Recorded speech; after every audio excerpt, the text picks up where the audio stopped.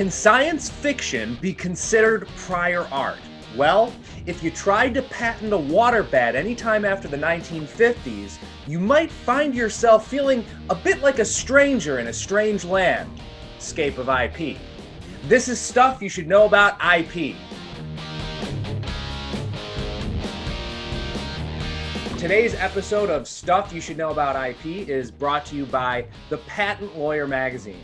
If you want to stay up to date with everything that's going on in the world of IP and patents, go to www.patentlawyermagazine.com. Each issue is free to read for up to 8 weeks. That's www.patentlawyermagazine.com for global news in the world of patents. All right, Tom, I love science fiction, so I am Me too. Excited to learn about how prior art could be found in science fiction, or science fiction could be Can prior science, art, trying to patent something. Right. Can science fiction be used as prior art to block patents? Now, just to give you a quick background, in case a few of you don't know this, to get a patent, wherever you are in the world, your invention essentially has to be novel. That means new, useful, right? Mm-hmm. And non-obvious. And by non-obvious, I mean, in Europe, they call it an inventive step is required to go from what's in the public domain and known and your invention. You need an inventive step. In other words, somebody who's knowledgeable in that field wouldn't say, oh, that's obvious. Based upon what's out there, that's obvious, right? Right. If it's not new or it's obvious, you can't get a patent. So how do you assess whether it's new and also non-obvious? You have to figure out what's in the public domain. And that could be publications. It's already been written and described in a publication. It could be products that are in the marketplace. It could be what's on store shelves. It could be marketing material. It could be anything in the public domain that describes your invention in such a way that it's enabled. It actually tells you how to do it, right? Yeah. Because if it's already out there, you can't get a patent. And why is that? Because think about what you get with a patent. You are offering a deal, essentially. I've got this great idea that can help everybody. It's a really cool thing that could make humanity better. It can make our lives easier or faster or whatever it is that makes life better. It does that, right? Right. So I'm going to get in exchange for giving up this great idea, I'm going to get a monopoly on that idea for maybe 15 to 20 years, right? It's in the US and different parts of the world, it's like 20 years from the date of filing. So I can prevent everyone from making, using, selling, and even offering to sell my invention if I get a patent on it. That's pretty powerful, right? Yeah. In fact, monopolies are typically illegal, but this is kind of like a legal form of a monopoly, right? And I'm being very simplistic about that. It's not a monopoly, but it kind of smells like one, right? Right. So what do you have to do to get this powerful right? Well, you got to give us something that we don't already have. Right. Right? I mean, why would the government of any nation give Ray or Tom a monopoly over our invention, the right to keep other people, everybody in the nation that we get the patent from making, using, selling, or offering to sell, if it's already out there? Right. We don't need you. They could say to us, dude, we don't need you. We already have it. I have this article, this publication that already described your invention. So go away. Right? So the question is, okay, so this is prior art, relevant prior art, that those are publications or other descriptions of inventions that would be relevant to a patent application that is being examined by a patent examiner, right?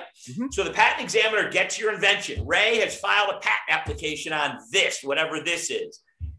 He or she then looks all over the world to see if they can find a publication that describes your invention so they can block you from getting a patent, which means they don't have to give you that monopoly, right? Because it's already in the public domain. And just to give you an idea of how broad this could be, a long time ago, I had a client come into me with this invention for making to cook cone cakes. A cone cake is you take those sugar cones, they got the pointed bottom. Yeah. Put cupcake stuff in the top. You put it in the oven and it bakes it. And then you have a cone cake. And The challenge was these have pointy bottoms. So how do you stand them up in the oven?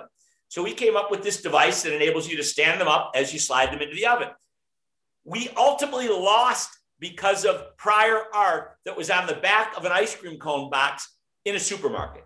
Wow. So it could be a technical article. It could be a conference paper. It could be the back of an ice cream cone box, right? So the question is, can it be science fiction? Mm-hmm. I mean, for example, somebody comes up with an invention for a transporter beam. I was just thinking that. I was just thinking like, wait, so if I actually did invent the transporter beam, you'd be rich. But would I? Because everybody could just copy me because I wouldn't be able to patent it. Yeah. The question is Gene Roddenberry, his show, Star Trek, prior art against your transporter beam? Yeah, that's what I want to know. Right. I've got the lab going right now, and our researchers are working on the transporter beam. But I'm just dumping a lot of money into R&D for nothing. Right. I got to know. Right. Exactly. So the answer in that case would be no, it's not prior art because Gene Roddenberry never disclosed to the public how to actually make it. You'd have to have an enabled disclosure. So we didn't do that. So basically there's two quick things I want to describe to you before we talk about this a little more. One is there's two basic kinds of patents that I'm thinking of. One is called a utility patent, and one is a design patent. A utility is all about the function of your invention, right? You have a chair with a back, a seat, 4 legs, and 2 armrests. And if somehow that were not already invented, that could be a utility patent because it's functional, right? You have a functional application of your invention. You can sit down on the thing. Right. But there's also a design patent, which is more related. It's not related to the function. It's related to the ornamental design of your product, right? So you might have it on the shape of your Tupperware container or of a bottle or something like that. Mm-hmm. The design, the ornamental nature of it, as opposed to the function. So you might already be thinking, maybe science fiction could be better for design patents than utility patents because you don't have to talk about the function. So what got me thinking, I had this discussion a long time ago with my close friend, John Cronin, who's not only a brilliant and prolific inventor in his own right, but he's also an IP expert throughout the world. And he and I were out drinking some beers one night, and we were talking about using science fiction as prior art. And, we came up with some obvious examples like the flip phone in Star Trek, They had that device, the communicator, they called it. It was a flip phone. And could that be prior art against flip phones today? So it got me thinking about the nature of science fiction writers. Who are these people? So I did a search on 3 legends in the world of science fiction. And interestingly, you've heard of none of them because we talked about this before. Yeah. But I've heard of all of them because I'm older than you. One of them is Isaac Asimov. One of them is Robert Heinlein, and the other one is Arthur C. Clarke. Big, giant legends in the area of science fiction. And so I did a little research on them, and here's what I discovered. Like, how could these guys come up with inventions? They're just science fiction writers, right? So Isaac Asimov is a legend. He's got like 500 books that he's either written or edited related to science fiction. He also has a master's in chemistry from Columbia and a PhD in chemistry from Columbia. He's dead now, but he was also a biochemistry professor at Boston University School of Medicine. He also invented, I'm using air quotes because these are not inventions, they're just words. He invented the words robotics, and positronic, okay? Now, if you're not a Star Trek Next Generation fan, I don't know if you are or not, Ray. Have you ever watched Star Trek Next Generation? Well, there's a commander in the Star Trek universe called Commander Data, who is an artificial intelligence robot. And he has in his brain a positronic brain, okay? That comes from Isaac Asimov. It's totally fake, right? But Isaac Asimov he's a science guy. He's a PhD in chemistry. I mean, when you look at inventors, what are they? They're PhDs. A lot of them are in chemistry. So then I go to Robert Heinlein, who is his famous book that you might know of is Stranger in a Strange Land. Mm-hmm. Another thing you might know is Starship Troopers. Oh yeah. Okay, well, that's Robert Heinlein. I love that whole series. Yeah, and he did them all, right? And those are his movies, right? Robert Heinlein, Starship Troopers. The thing about Heinlein is he's not only was a naval officer, but he was an aeronautical engineer. I mean, this is a science guy. This is an inventive guy, right? Then Arthur C. Clarke, another legend. He is 2001: A Space Odyssey. Have you ever heard of that? Great. Yes. Great. I know. That's him. I haven't read the book, but okay. The movie is with Stanley Kubrick, but Arthur C. Clarke is the brains. He's the writer of this series, right? Yeah. He's also was in the Royal Air Force as a radar specialist, and he helped develop something called an early warning radar defense system. Okay. He has degrees in physics and mathematics. And wait, there's some other interesting information. So he's a physics guy, a mathematics guy. Yeah. He's also involved in the development of something called geostationary satellites and their applications to telecommunications relays, okay? And he's so well known for this that in that world, there's this spot, which is 22,000 miles or 36,000 kilometers above the Earth's equator, is called the Clarke orbit, after Arthur C. Clarke. So this guy is a science guy, but he's a great science fiction writer. So in 1951, he publishes a book called The Exploration of Space. This is Arthur C. Clarke. It's used by this guy who's a rocket pioneer named Wernher von Braun to convince JFK that we could go to the moon, okay? His book is used to convince John F. Kennedy that we could go to the moon. So these are science people. By the way, he has a really cool quote that I read, which I got to read, right? He's talking to people about whether there's life on other planets, right? Everybody's always wondering that. So he says, two possibilities exist. Either we are alone in the universe or we are not alone in the universe. Both are equally terrifying. Yes. It's a great quote, isn't it? Doesn't that have to do with something called I want to call it the Fermi paradox, but it's like if Fermi, after the guy who developed the Fermi, or whose name the Fermi lab is named after. I might not be the right term. Like, okay, but what is it anyway? It's that if there is no life outside of Earth, that it's an indication that in order for life to become complex enough to leave its own solar system, that gap between jumps is too big for life to get out at all. Right. To get out of where there will be no humanity because it'll never escape, our solar system. And we have an inverse of that, but I'm not going to even try to quote it. Yeah, but our the human existence has a single point of failure, which is Earth. Right. But if we could get out, then we have more places that humanity can continue to flourish. And Elon, if you're listening, I mean, I know you're listening because of course. Why wouldn't you be? We're fully in support of the moon colony or of the Mars colony. I'm totally in support. Do to help from an IP standpoint, just let us know. Yeah, here's a funny thing. You know the movie The Martian? It's also a book, The Martian. Yeah.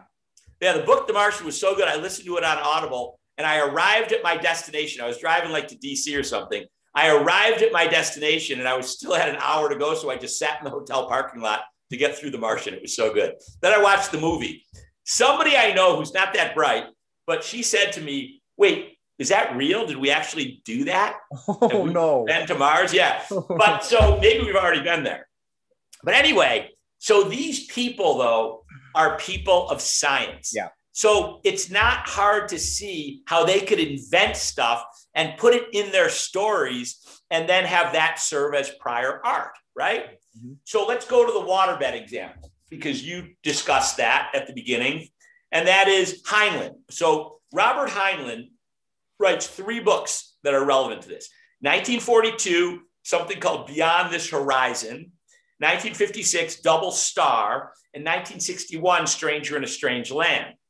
So Heinlein was also a naval officer, and I might get this wrong.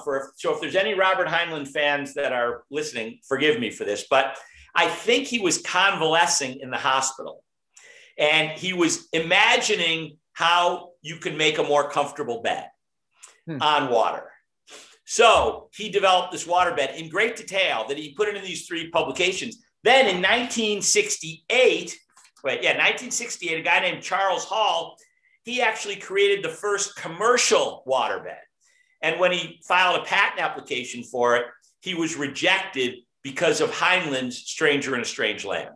So we know that can be prior art because it was disclosed thoroughly. Because again, with your transporter beam that you're working on, you don't have to worry about Gene Roddenberry because it was just, it's a black box. Who the hell knows how it works? But in this case, he did it with enough specificity that someone who's an expert in that field could actually make it based upon his description. Right. So it's prior art. And poor Charles Hall, who had this brilliant idea to have a waterbed, he could sleep in it, but he couldn't block other people from making it and putting it in the market as well. Right.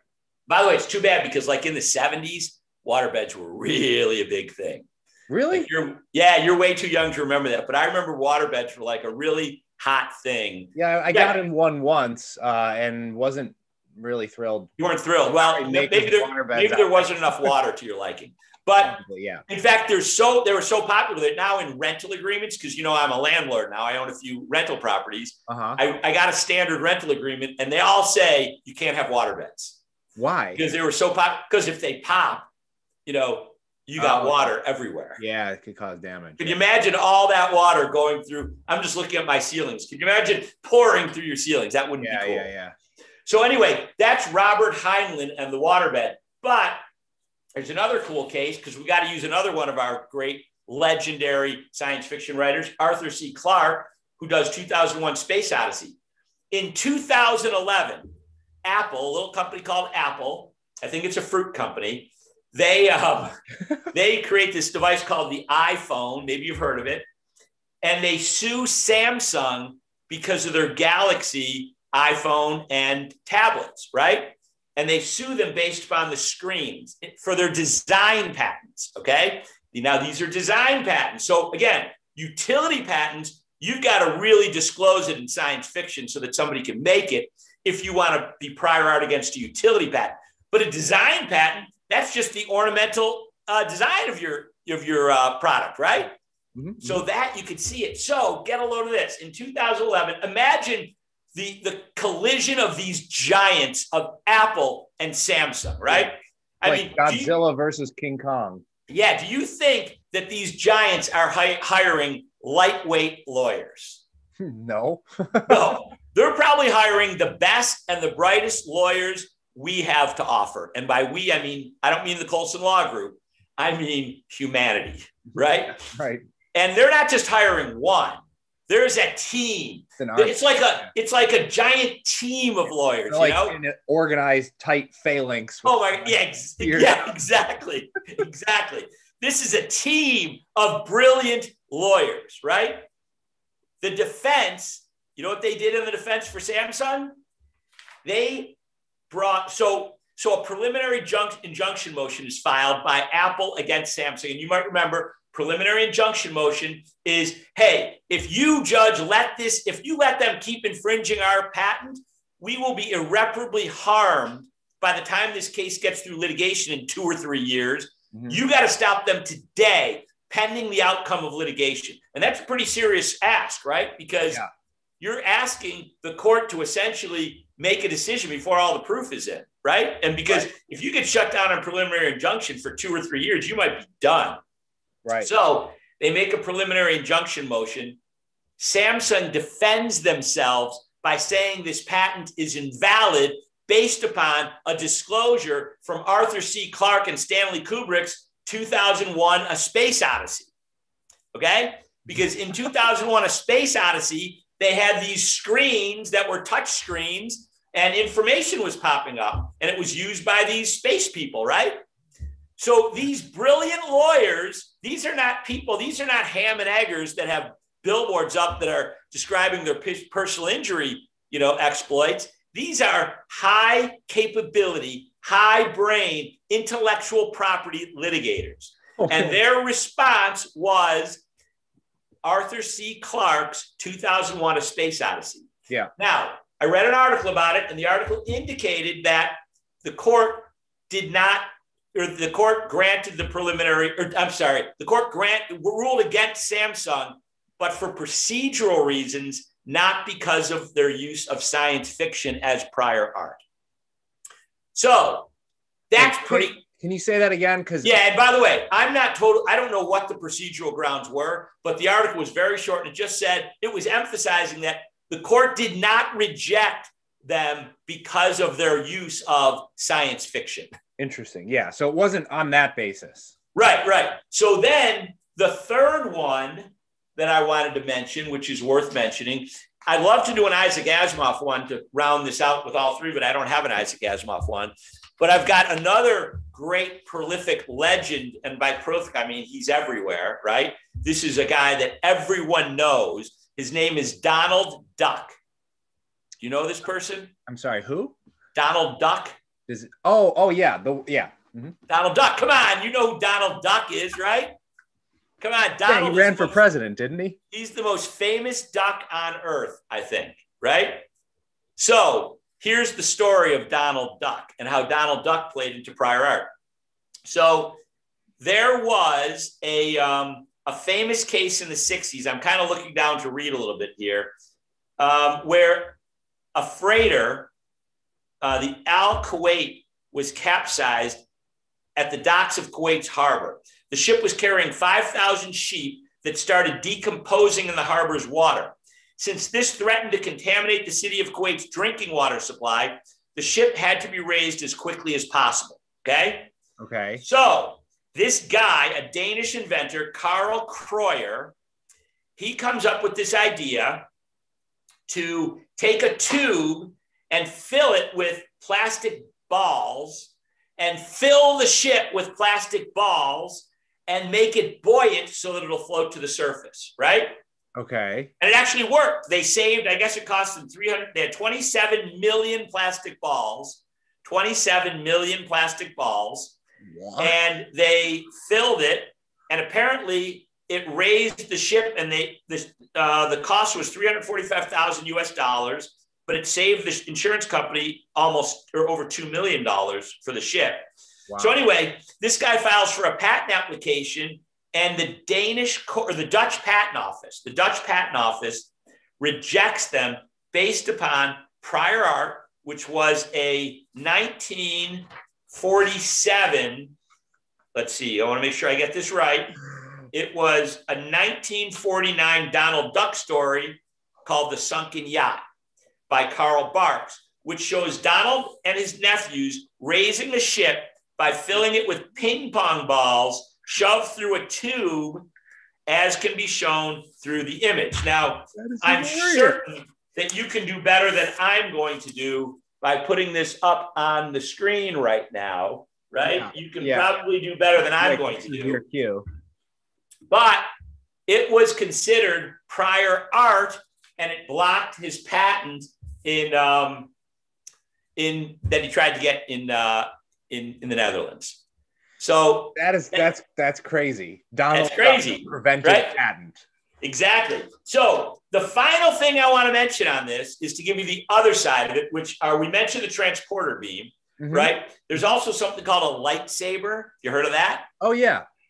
Someone actually made one, like a legit lightsaber that kind of works, and it looks like a real lightsaber. Well, that's pretty cool, because Star Wars would not be prior art against that lightsaber if it's a utility patent, because you don't know how it works, right? Star Wars doesn't teach you how it works, so it would not be prior art. But if there were a design patent on that lightsaber, it might be, right? Because it's the ornamental design that's inventive and not the functional part. Right. The other things I was thinking of are warp speed. You know what warp speed is, right? Yeah, it's where they go really fast. Fast through space. Yeah, although somebody was trying to explain it to me once, how it's like you don't move, but the universe moves or something like that. I don't know. Holding space on itself. Yeah, I don't know what any of that means, but it's not described enough that if somebody came up with warp speed, it would be prior art. And the other example, have you ever heard of a show called Stargate? Yes. SG-1 or something? Mm-hmm. That was actually a movie with Kurt Russell and somebody else who's famous. That does not have a sufficient description to be considered prior art. Interesting. So it really has to be described clearly unless you're talking about a design patent. And then it has to be shown clearly, right? Because again, utility patents. So in order to block someone's, because remember, you can't patent an idea or a concept. It's got to be something that you can actually make. It's got to be useful, right? Your idea has to be such that somebody can, after you describe it in your patent application, somebody reasonably skilled in the art, somebody who does that sort of thing, can actually make it. So it's the same goes with prior art. If you want to use your prior art to block a competitive patent, that prior art must actually show how the thing is made. Really fascinating. Yeah, I would not have guessed that you could use science fiction to prevent an actual patent application. But I think probably the most interesting thing, for me personally at least, is that all of these science fiction writers are such prolific scientists themselves. I know. The line between science and fiction, makes you think that it's just pure inventive, imaginary inventiveness, not like actual real inventiveness backed up by scientific knowledge where they're just sort of fantasizing a little on top of what they know. Which is what it is, which just makes it so much cooler and makes me want to go back and, read some science fiction. That is the thing that impressed me the most in doing a little bit of research for this podcast is how impressive these great science fiction writers are as scientists, but now it makes sense, right? Right. And now my hopes of ever becoming a science fiction writer are dashed because I need to go back and get my PhD, I guess. Listen, you want it? Here's a funny thing.